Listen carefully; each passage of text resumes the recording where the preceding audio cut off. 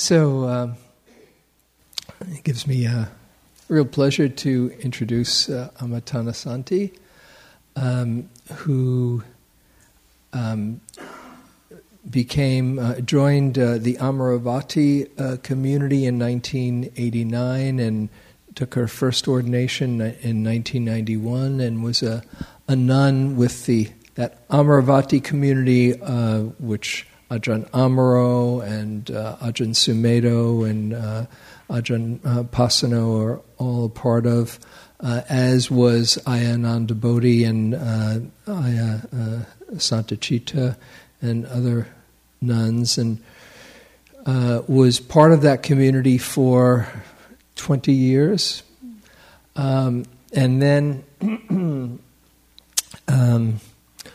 along with some other nuns, left that community and had a quite radical pioneering experience as one of the first 4 nuns, full bhikkhuni ordinations here in the States. That was, how long ago was that? 6 years ago? 5 years ago. And as if you're not familiar with the complexities, nuns in certain in the more fundamentalist Theravadan communities, they've considered that the nuns' order unfortunately died out, and there's not a way to restart it because you need nuns to ordain other nuns. But a number of years ago, 5 years ago, 6 years ago, this logjam was broken, and there were these first 4 nuns that were, it was Ajahn Brahm, the first one that ordained in Australia. Who did he ordain? Was it Tataloka and some others? Tataloka was the preceptor. So Ajahn Brahm, who was from that community, who lives in Perth, Australia, who was one of the main teachers in the Ajahn Chah lineage, said this is not so, and there's a number of reasons why one could really see that this is a false assumption. And he did an ordination in Australia that really created quite an upheaval in the whole community, the whole Theravadan monastic community. Because now there also were nuns who could ordain other nuns, and the flow has continued. And so the nuns, Ayananda Bodhi, who's been here, who comes here the 3rd Sunday of the month, along with Aya Santachita, Aya Santusika, Aya Tataloka, and Amma Thanasanti. More and more, there's a revival in Theravadan full bhikkhuni order. So she is a pioneer, and she lives in Colorado and is the founder of Awakening Truth. And I know her as somebody who's very bright, articulate, courageous, outspoken, that is saying the truth. And it's a real pleasure and honor to have you here. Thank you, So please share the Dharma.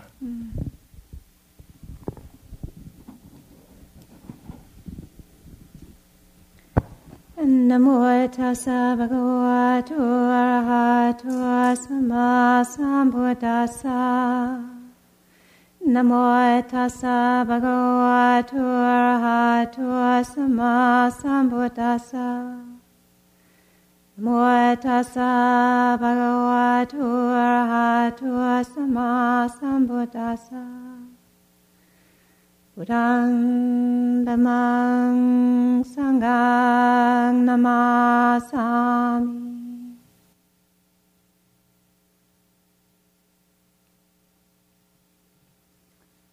So one of the things that happens with having a human body, heart, and mind is that we have associative memories. So I was sitting here and all this flood of memories were surfacing. The first time I met Master Wa at Amravati, the last time I was here in this room with 3 other bhikkhunis doing a Patimokkha recitation, times when I've met Hung Shur and the various different monks from the city of 10,000 Buddhas, and then over 33 years of knowing James and the first early retreats, and these images were just flashing up, of being a teenager on these retreats and thinking, I wonder if James still thinks of me as the slightly histrionic teenager that I was 33 years ago. And then the image would come up of these scenarios, and then it would recede back into awareness. So thoughts, and then feelings, and then the reactions, and then the identification of, am I still like this? Well, a little bit, maybe not. I've changed. And all of this is arising in awareness, and known in awareness, and recedes in awareness. And when it recedes in awareness, what's left when the memory is gone? Before another memory arises. There's just this radiant, luminous awareness. That's what's there. So we have our bodies and our hearts and our minds, and with them we have all kinds of feelings and impressions and thoughts that arise. That's what happens. And we have choices about how we relate to it. And one of the choices about how we relate to everything that's arising is whether we lean into the object or we relax into the awareness. That's a choice. Because at every moment, anytime anything is arising, it arises in awareness. And so we can focus, we can dial in, we can drill into the thing. The I liking it, I don't liking it, it hurts, it's wonderful, it's fabulous. Oh my God, did I really do that? Or we can relax into the mind that knows, the holding, the spaciousness, the luminosity that is receiving whatever is arising. And that's a choice that we all have, and we have it every moment of the day. But how often do we exercise that choice? Most of the time we spend our lives being focused and fixated and obsessed with the objects. We want the ones we want to get rid of the ones that we don't want, we want to make sure that the ones that we have are affirming the idea of who we think we are. We want to get rid of the ones that don't affirm the idea of who we think we are. And it's not peaceful.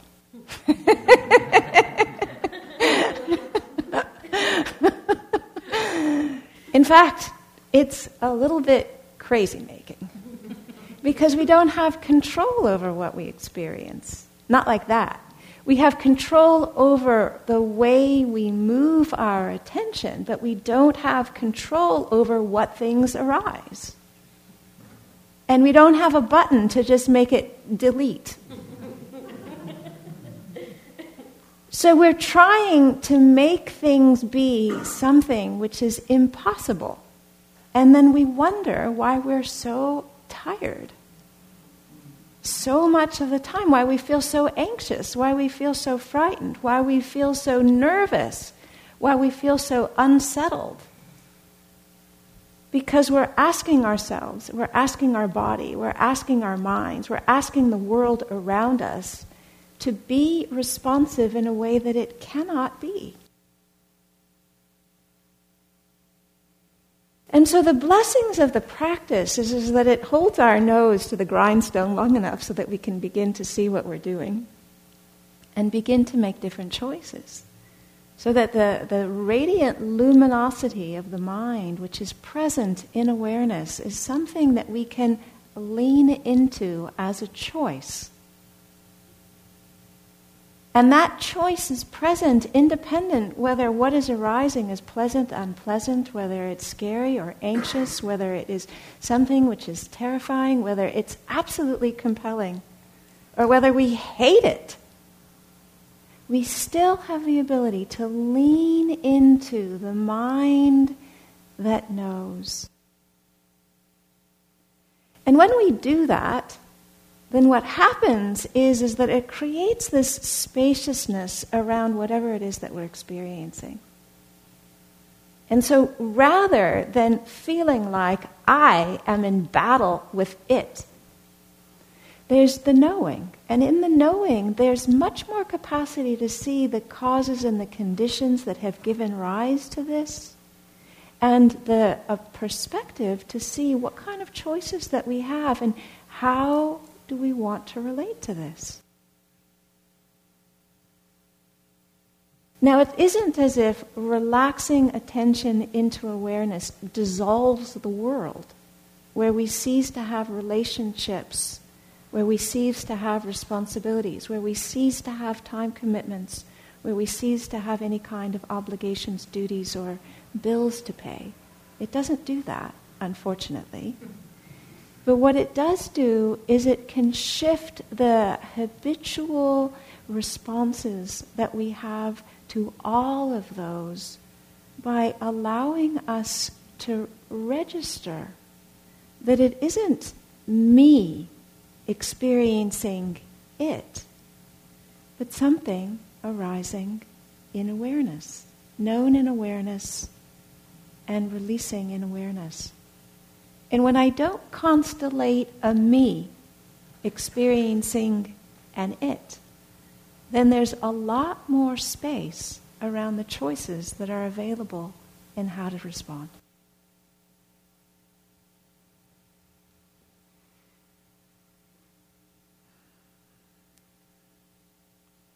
Each of us has different things that work in terms of ways that support our ability to access this. And one of the things that's been a really strong support for me is nature. So Terry, my dear friend Terry, she knows that for me, she likes that I like to spend time in nature. So she said, "Where would you like to go?" I said, "Rocks. I want rocks." And for me, the reason why I like rocks is because rocks don't flap in the same way that my mind can flap. You know, I live next to the Garden of the Gods in Colorado Springs, which is an unbelievably beautiful and spectacularly powerful land formation. The rocks are 160 million years old, some of them 220 million years old. They're part of the first Rocky Mountains. We're on the third set of Rocky Mountains, okay? And I have gone to the rocks agitated and upset and confused and flipped out and freaked out and sorrowful and heartbroken and, overwhelmed. And the rocks don't move. And they don't move not just metaphorically, they don't move in terms of their energetic response to receiving me when I come agitated. And when I lean into the rocks, some part of me trusts that they have the capacity to hold everything that I'm experiencing. And I let go of trying to figure it out myself. And as I let go of trying to figure it out myself, then attention begins to move into this open, spacious awareness. This open, spacious awareness has a radically different relationship than I do. This radical, spacious awareness pervades everything. It pervades time. It pervades space. It pervades everyone. And I am not separate from it, but I'm not the origin of it. I am part of a field of undifferentiated awareness. And when attention relaxes there, then what I notice is that everything that had been agitating to me before ceases to be a problem. Not because the circumstances have changed, but because there's all of a sudden a huge space to hold it in that isn't moving in response to it. It's a little bit like taking a teaspoon of salt and putting it in half a cup of water and drinking it. It's really salty, but if we put it in a swimming pool, we won't taste it. When the field of awareness gets sufficiently large, then the irritation of the components of what we're experiencing changes. Now, one of the ways in which this luminant radius mind has impacted is through allowing me to connect with a kind of joy that feels intrinsic. It doesn't feel fabricated. It feels like it's the joy that's there when everything else falls away. Now, I have come from a life where being a drama queen was something I was quite a professional at. I could make anything extremely exciting and absolutely horrific. That was like my specialty, the drama queen's specialty. And so life was an oscillation between unbelievable intensity that was either fabulous or horrible. And for me, even ground was like death, Because to not be extremely excited or utterly despairing meant that I couldn't locate myself. And not being able to locate myself meant that I associated that with something that was worse than death. When there's the ability to learn how to lean into awareness rather than grab hold of objects and identify with them, we've got another refuge. We've got another place of locating beingness rather than me. When we have another place of locating beingness, then rather than feeling disappointed or dismayed or distraught when we stop this huge flip from intensely high to intensely distraught, there's this wow, the ordinariness of life comes alive in like a kind of colorful way where it starts pulsating. There's a radiance that's present in everything. And the joy to be able to notice that, to feel that, to respond to that, to just be with that, is a different kind of joy than the joy that we feel from entertainments or from celebration or from a kind of joy that has a bubbly quality to it. That joy has been a key factor in giving me more understanding about the qualities of kindness and compassion and equanimity.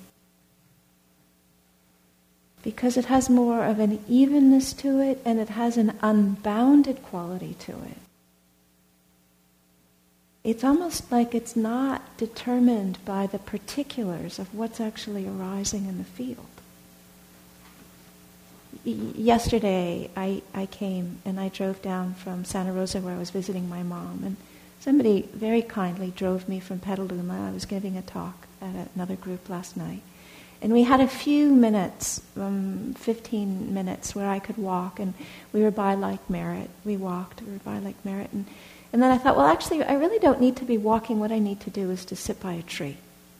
So I went and I found the biggest tree that I could find, and I sat down, and I noticed as soon as I sat down that there was this extraordinarily strong stench of urine and beer, It's not pleasant. But what I also noticed was that the tree, independent of the urine and the beer, was actually very vital, very alive, and quite happy that I was sitting there. And so when I leaned attention into the ground underneath me and the happiness and the solidity and the vitality of the tree, it wasn't that I blocked out this unpleasant aroma, but it wasn't overwhelming my senses. And so the experience of sitting there was actually very restorative and refreshing. So where we place our attention has a huge impact on what our experience is.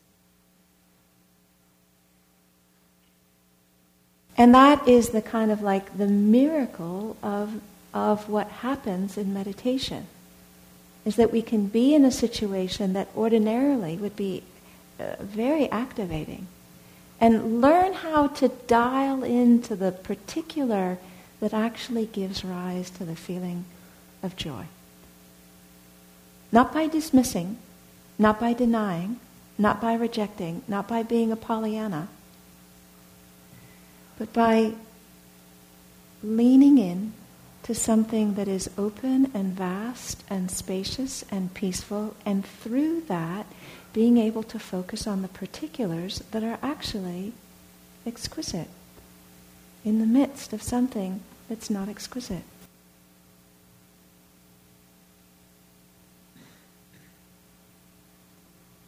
James made reference to what it's like being a bhikkhuni and how it is that we're pioneers, that I'm pioneer, and Ajahn Bodhi, Ayananda Bodhi, and Santachita, pioneer, and Ayasantusika, pioneer. We're all pioneers, and one of the things about being a pioneer is that we're tired a lot of the time because we're carving new ground. So if you imagine having, endless fields of snow and you had to break it and you didn't have a snowplow, that's a little bit what being a bhikkhuni is like. We're trotting new ground, we're breaking new ground, and there isn't yet enough of us to pace it so that we can just take turns, and follow well-trodden paths. And certainly there have been times over these last several years where, I have been distressed. I have been full of sadness or confusion, or not sure if it's going to work out, if there's enough support for this to work out. Living on alms, in a place where the culture around me isn't that interested or supportive. There are a couple people, but I don't have a group of people like this coming to listen to talks that I give when in my own place, So there's been a kind of like a weariness and doubt that arises, and and just the simple survival instincts. Is there going to be enough support to make this work? And there's been lots of times when I actually didn't know. I'm not sure. And there were periods of I think for about 3.5 years or 4 years, what I felt like was like hanging by a piece of dental floss over a 10,000-foot crevasse. It was, security was not offered. But even still, with all of this stuff that was unsettling, there still is the way to touch into the object or to lean into the awareness and to watch the difference between the actuality of what was happening and the story that I was making around what was happening. To see the difference between whether there actually wasn't enough support or whether it was activating a deep-seated structure internally that was hungering for a kind of support that I had never received, and using the situation as a context for this deeper lack of security to place itself and then turn around and agitate. And so the only way that I was able to work through these various different mind states that were turbulent and unsettled was to lean in to what I could trust and relax there, surrender to that, and let go of trying to figure it out and have an answer. And then come back to just some very basic, simple things, like, do I have a roof right now? Is there enough food for today? Do I have enough clothes so that I'm not going to freeze until tomorrow? So rather than figure out a week plan or a 3-year plan or a 5-year plan, It was like, what about the next 2 days? And will I be okay for the next 2 days? And when I would keep coming back to, well, yeah, I'm going to be okay for the next 2 days, then I can realize that some of the agitation of what I was experiencing was a projection onto the future. It wasn't actually based in the present. And then what I needed was to gather in the skill and the care and the kindness to begin to hold what are these deep-seated insecurities that are projecting themselves onto the situation, that are asking for care. And how can I bring this quality of undifferentiated awareness into that level of pain? How can I bring this quality of awareness that seems to pervade everything and bring it right where I feel split and tormented? And so in this way, the quality of awareness, the luminous radiant mind, is not something that lives in a dualistic relationship with the world. It's not like we have some access to that and hang out there forever. It's like that access gives us the capacity to bring right back into where is the ache and how can I be with that in a way that allows it to heal and to release. We were in Tilden today, and Terry was telling me about this proposal that's going ahead to clear cut the eucalyptus trees. And my first question is, is Berkeley actually allowing this to happen?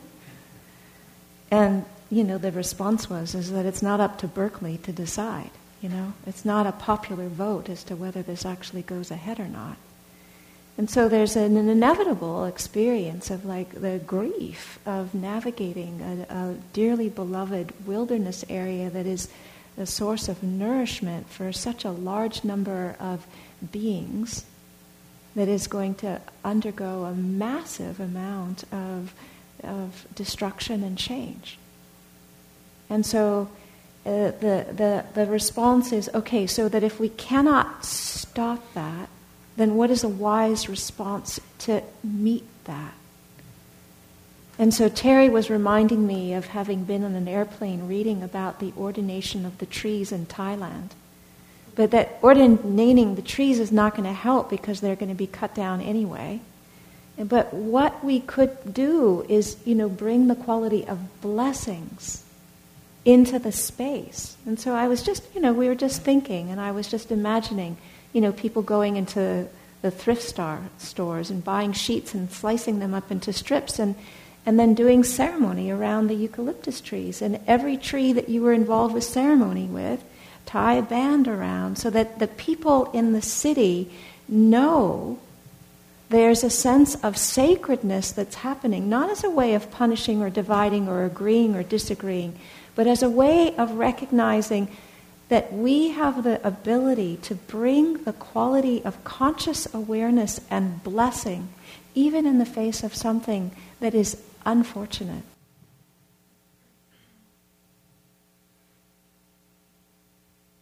And be present with the trees and be present with the living beings that are dependent on those trees. So that rather than split in terms of whether I like it or I don't like it, I agree or I don't agree, we can bring a heart that is radiant, that is full of compassion, that is able to be present, that's able to stand in the middle and do something that is noble, that is wholesome, that is a blessing, that unifies rather than divides. This is one of the signals, this is one of the signs, this is one of the indications of this awareness that is all-pervasive, is that it seeks to find solutions that are blessings, that bring about the awareness of a different kind of consciousness.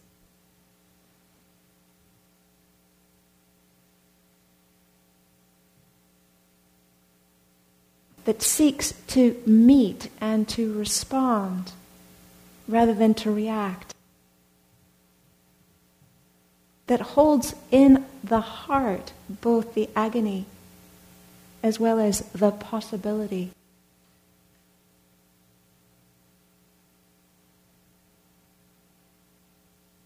That some consciousness, some blessing can emerge through care, through attention, through being in the right relationship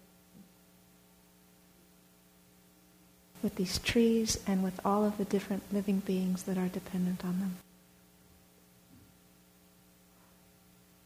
It's not just about what happens when we're sitting here on the cushion, and it's not just what happens during a meditation group. It's how we bring this into the various different parts of our lives and what that looks like. And how we express that is going to be dependent on each of us.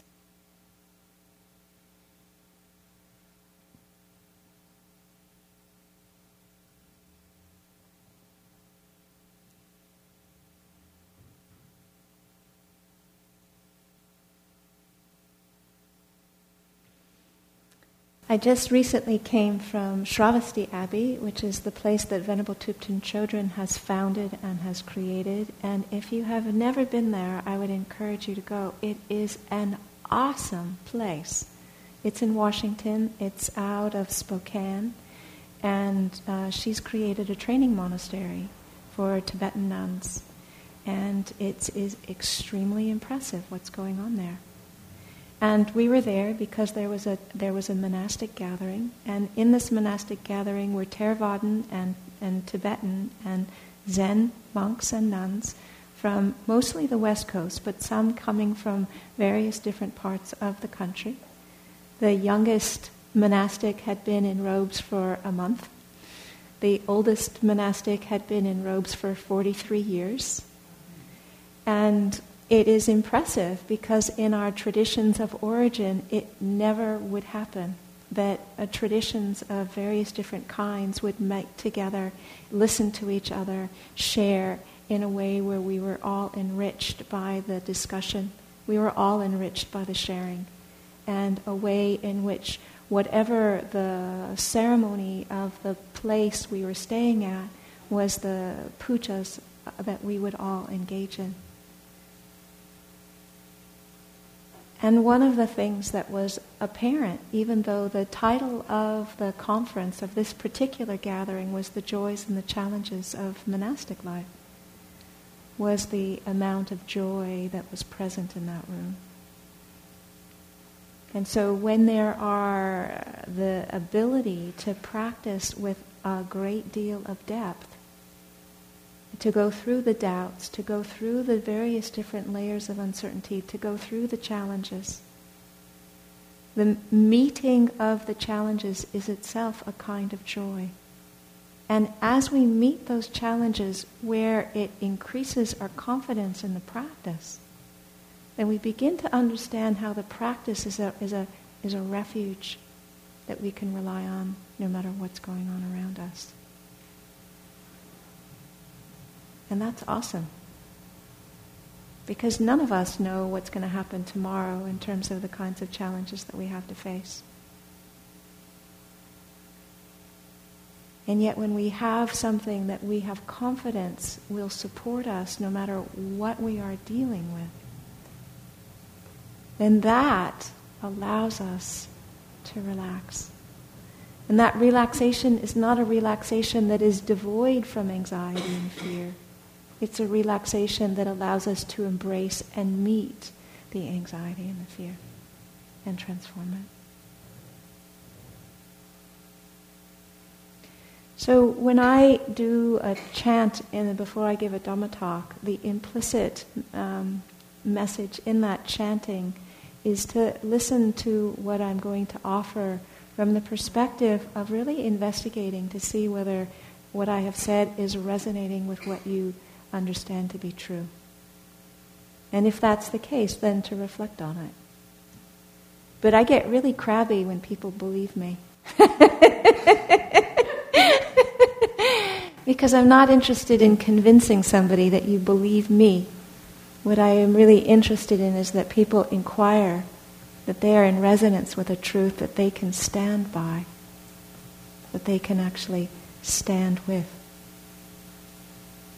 So I'm happy to offer these reflections for contemplation and consideration, and be very interested to field questions or comments or discussion for the next period of time. Good evening, and thank you. I really understand the point you were making about the trees, about meeting difficult circumstances with a sense of grace and a sense of appreciation. And I'd like to reassure you that getting rid of the eucalyptus trees are weeds.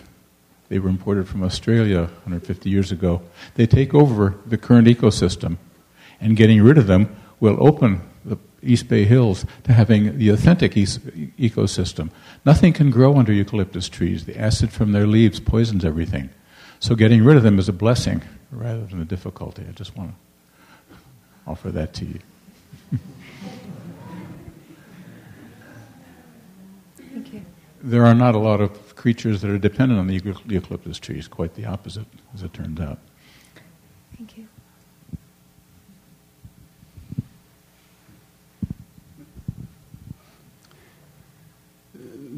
The counterpoint to that, one of my favorite... I'm just wondering, before we go into a debate about whether the trees should or should not be cut, what I'd like to invite is questions that are about the practice as we're experiencing it, and to see if we can because we don't have much time, we can take this time to move more into a discussion around that.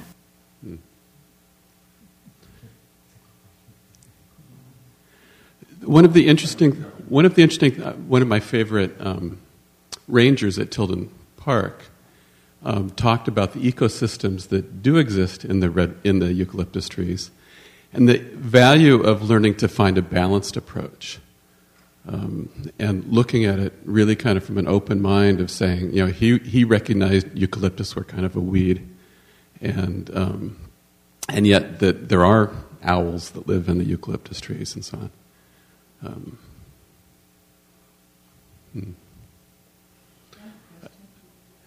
The question would be, I suppose, when we're living life, there are always controversies and differences of opinions, and how do we bring that awareness to controversies like political situations, and finding equanimity within a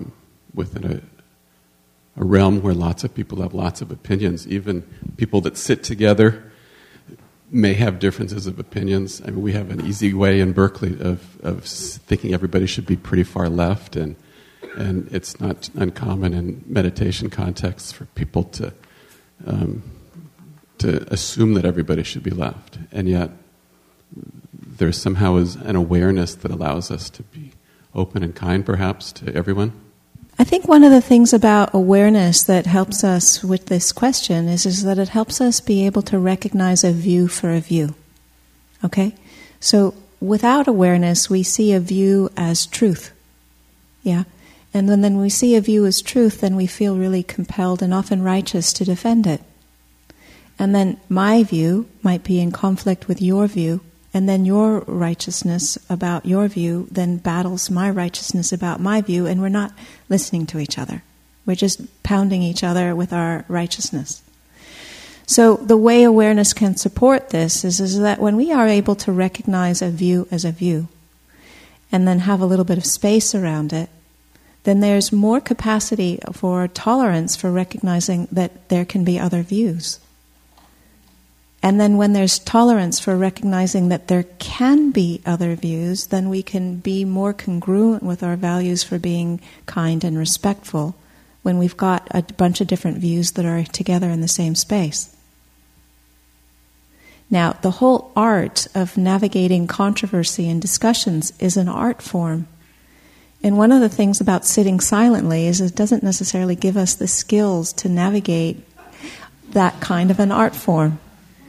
And so it's really useful to hang out with people who have spent time developing those skills, to begin to see how that quality of leaning into awareness is one of the things that they use when they're facilitating discussions where there's a whole bunch of different views.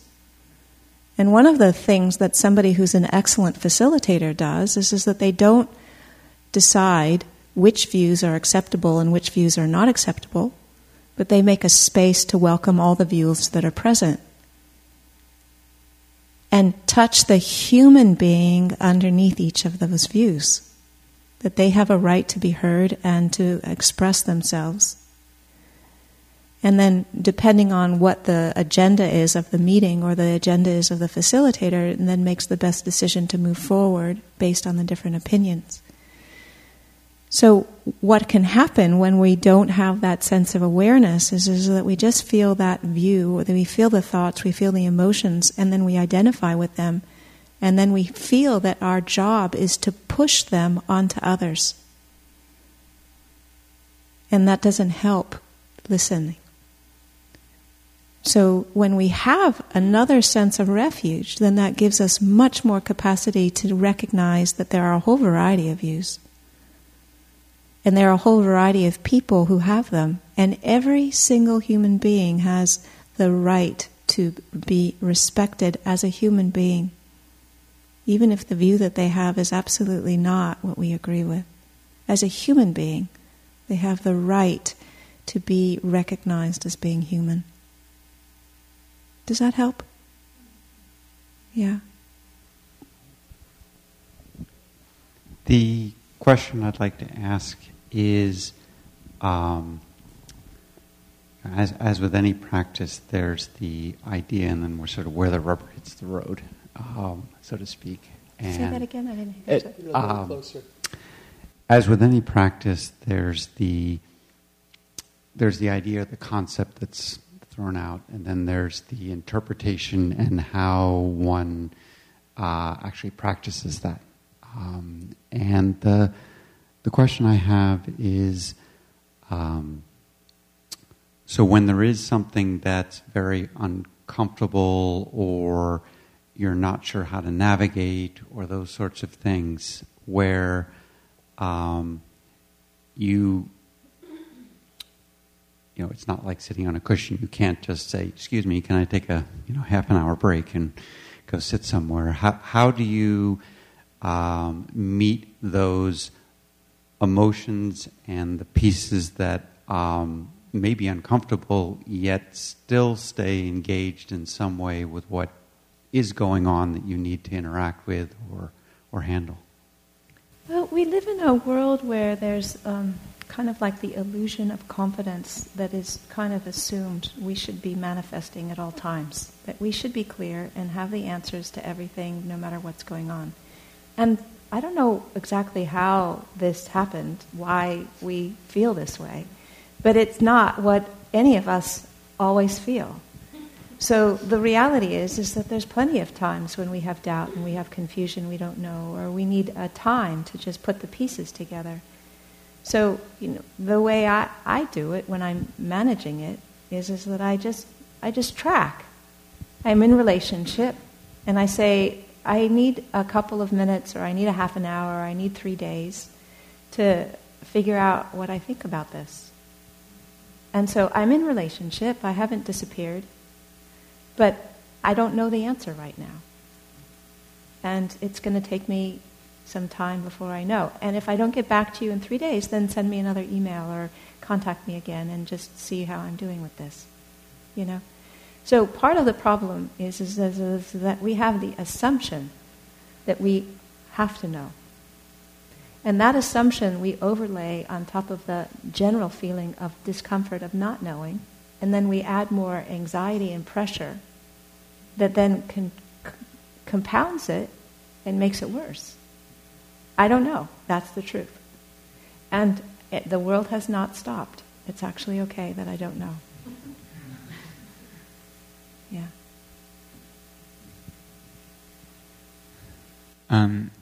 What do you do if there's like an image, say like a violent image from a movie that, and it's actually a movie that I haven't even seen, but that someone just described to me, that has been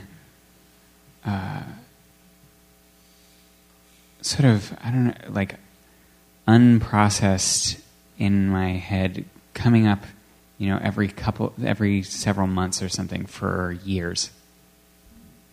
And like, what do you do when something like that arises and it feels so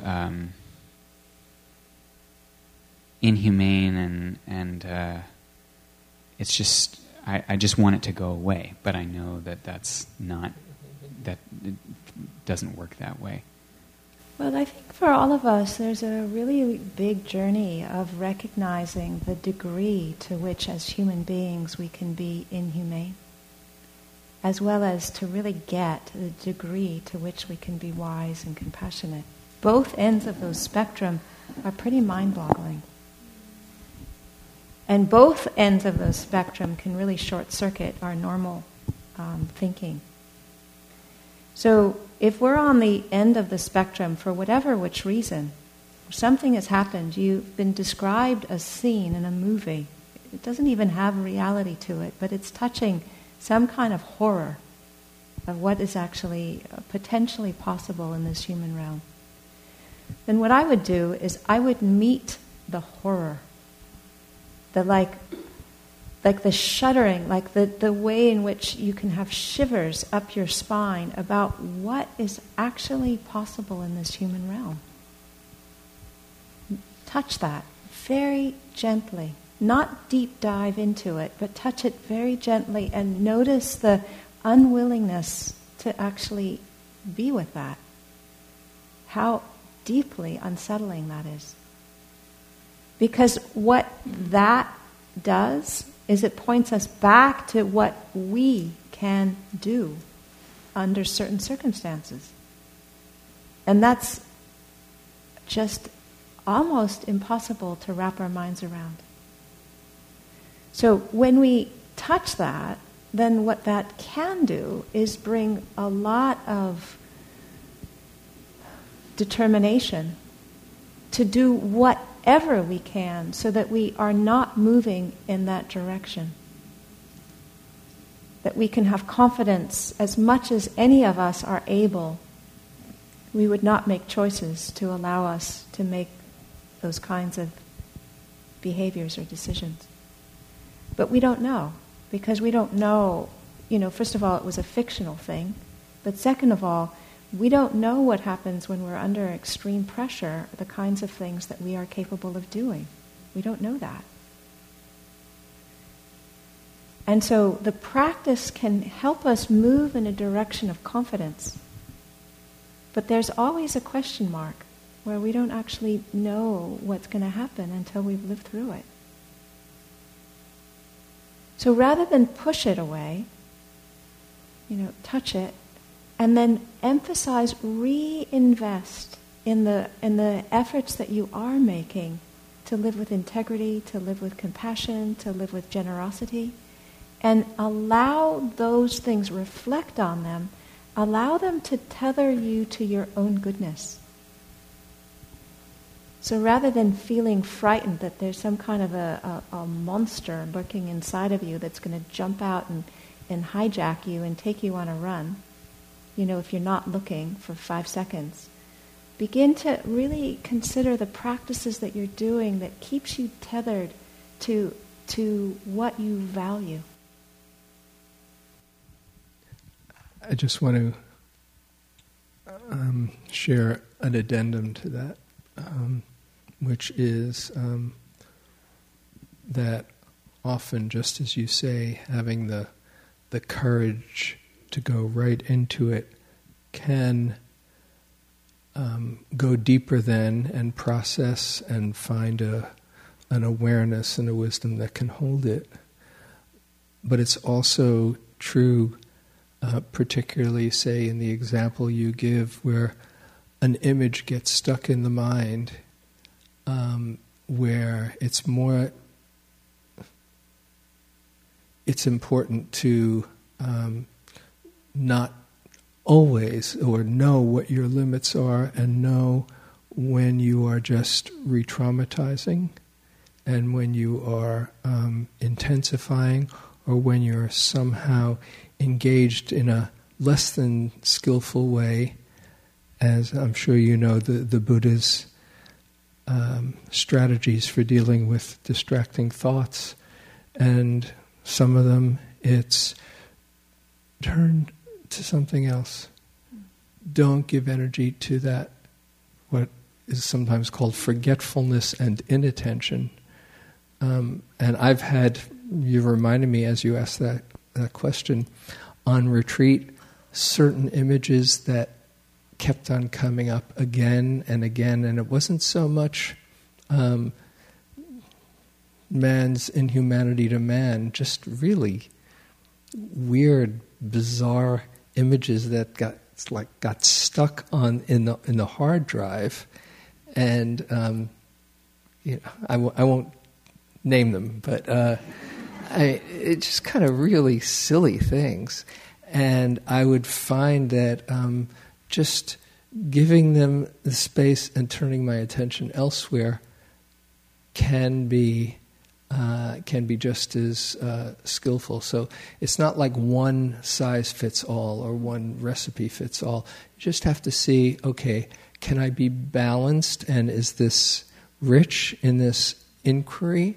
Am I growing? Am I deepening? Or is it not? Is it either confusing, a struggle, the mind gets contracted, I can't stay with it, and it's just kind of hitting the groove and hitting the replay button again and again. So I just want to add that as another dimension of that. Thank you. It's just, why don't you, if I usually do a few moments of metta, either in English or as you like, and dedicate the merit of the evening. So just take a moment and imagine somebody who absolutely has your best interests at heart. Really only interested in you being well and flourishing. Imagine them in front of you. Imagine looking into their eyes, looking at you, just so happy to see you, so deeply delighted to see you, and letting that in. Letting that in and letting yourself feel what it feels like to be so cared for. Notice any change in your body, in your muscles. Notice what happens to your breath. Notice what the changes into your mood and to the thoughts that come. And allow this feeling quality of kindness and care to suffuse your whole body, heart, mind.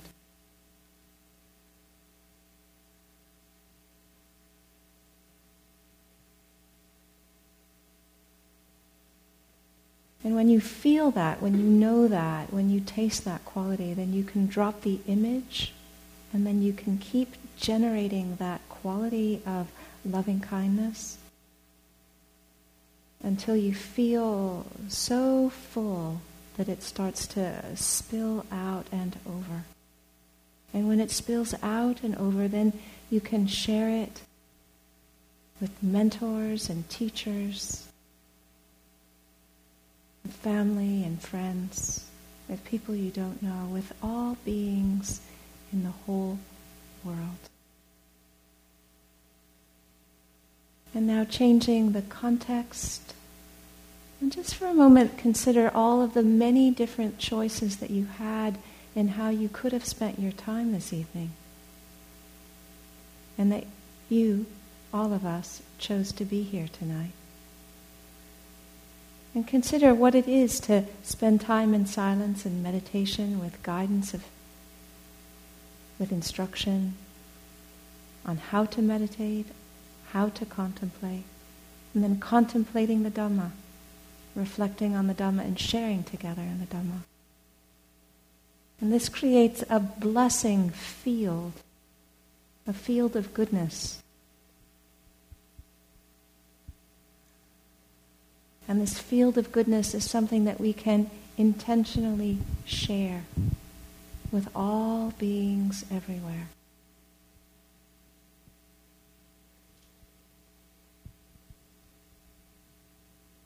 I'm going to close with a chant that I like very much. It's about the chant, the words and the meaning of the chant is allowing the devas to feel the blessings of the Buddha, the Dhamma, and the Sangha. Yani da Bhutani Samangatani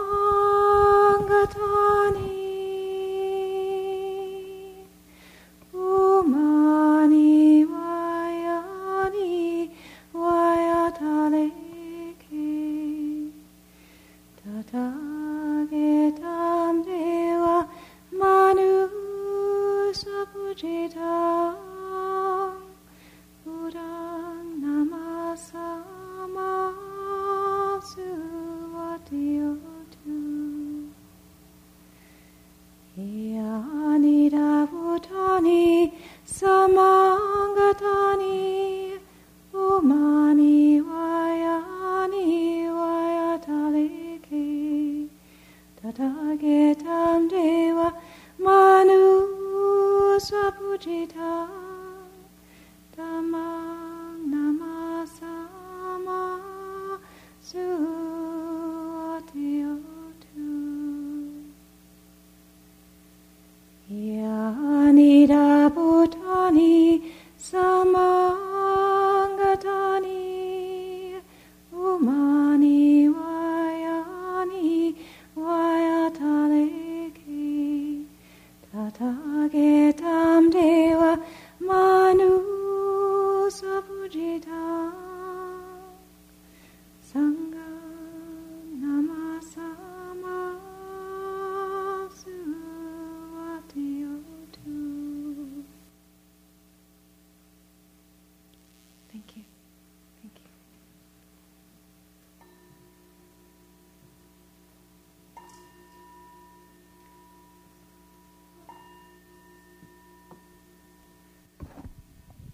Thank you very much for being with us, Amma. Thank you for inviting. Beautiful sharing of the Dharma. Mm-hmm. Thank you.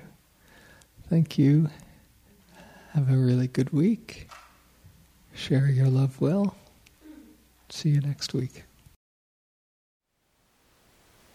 Thank you for listening.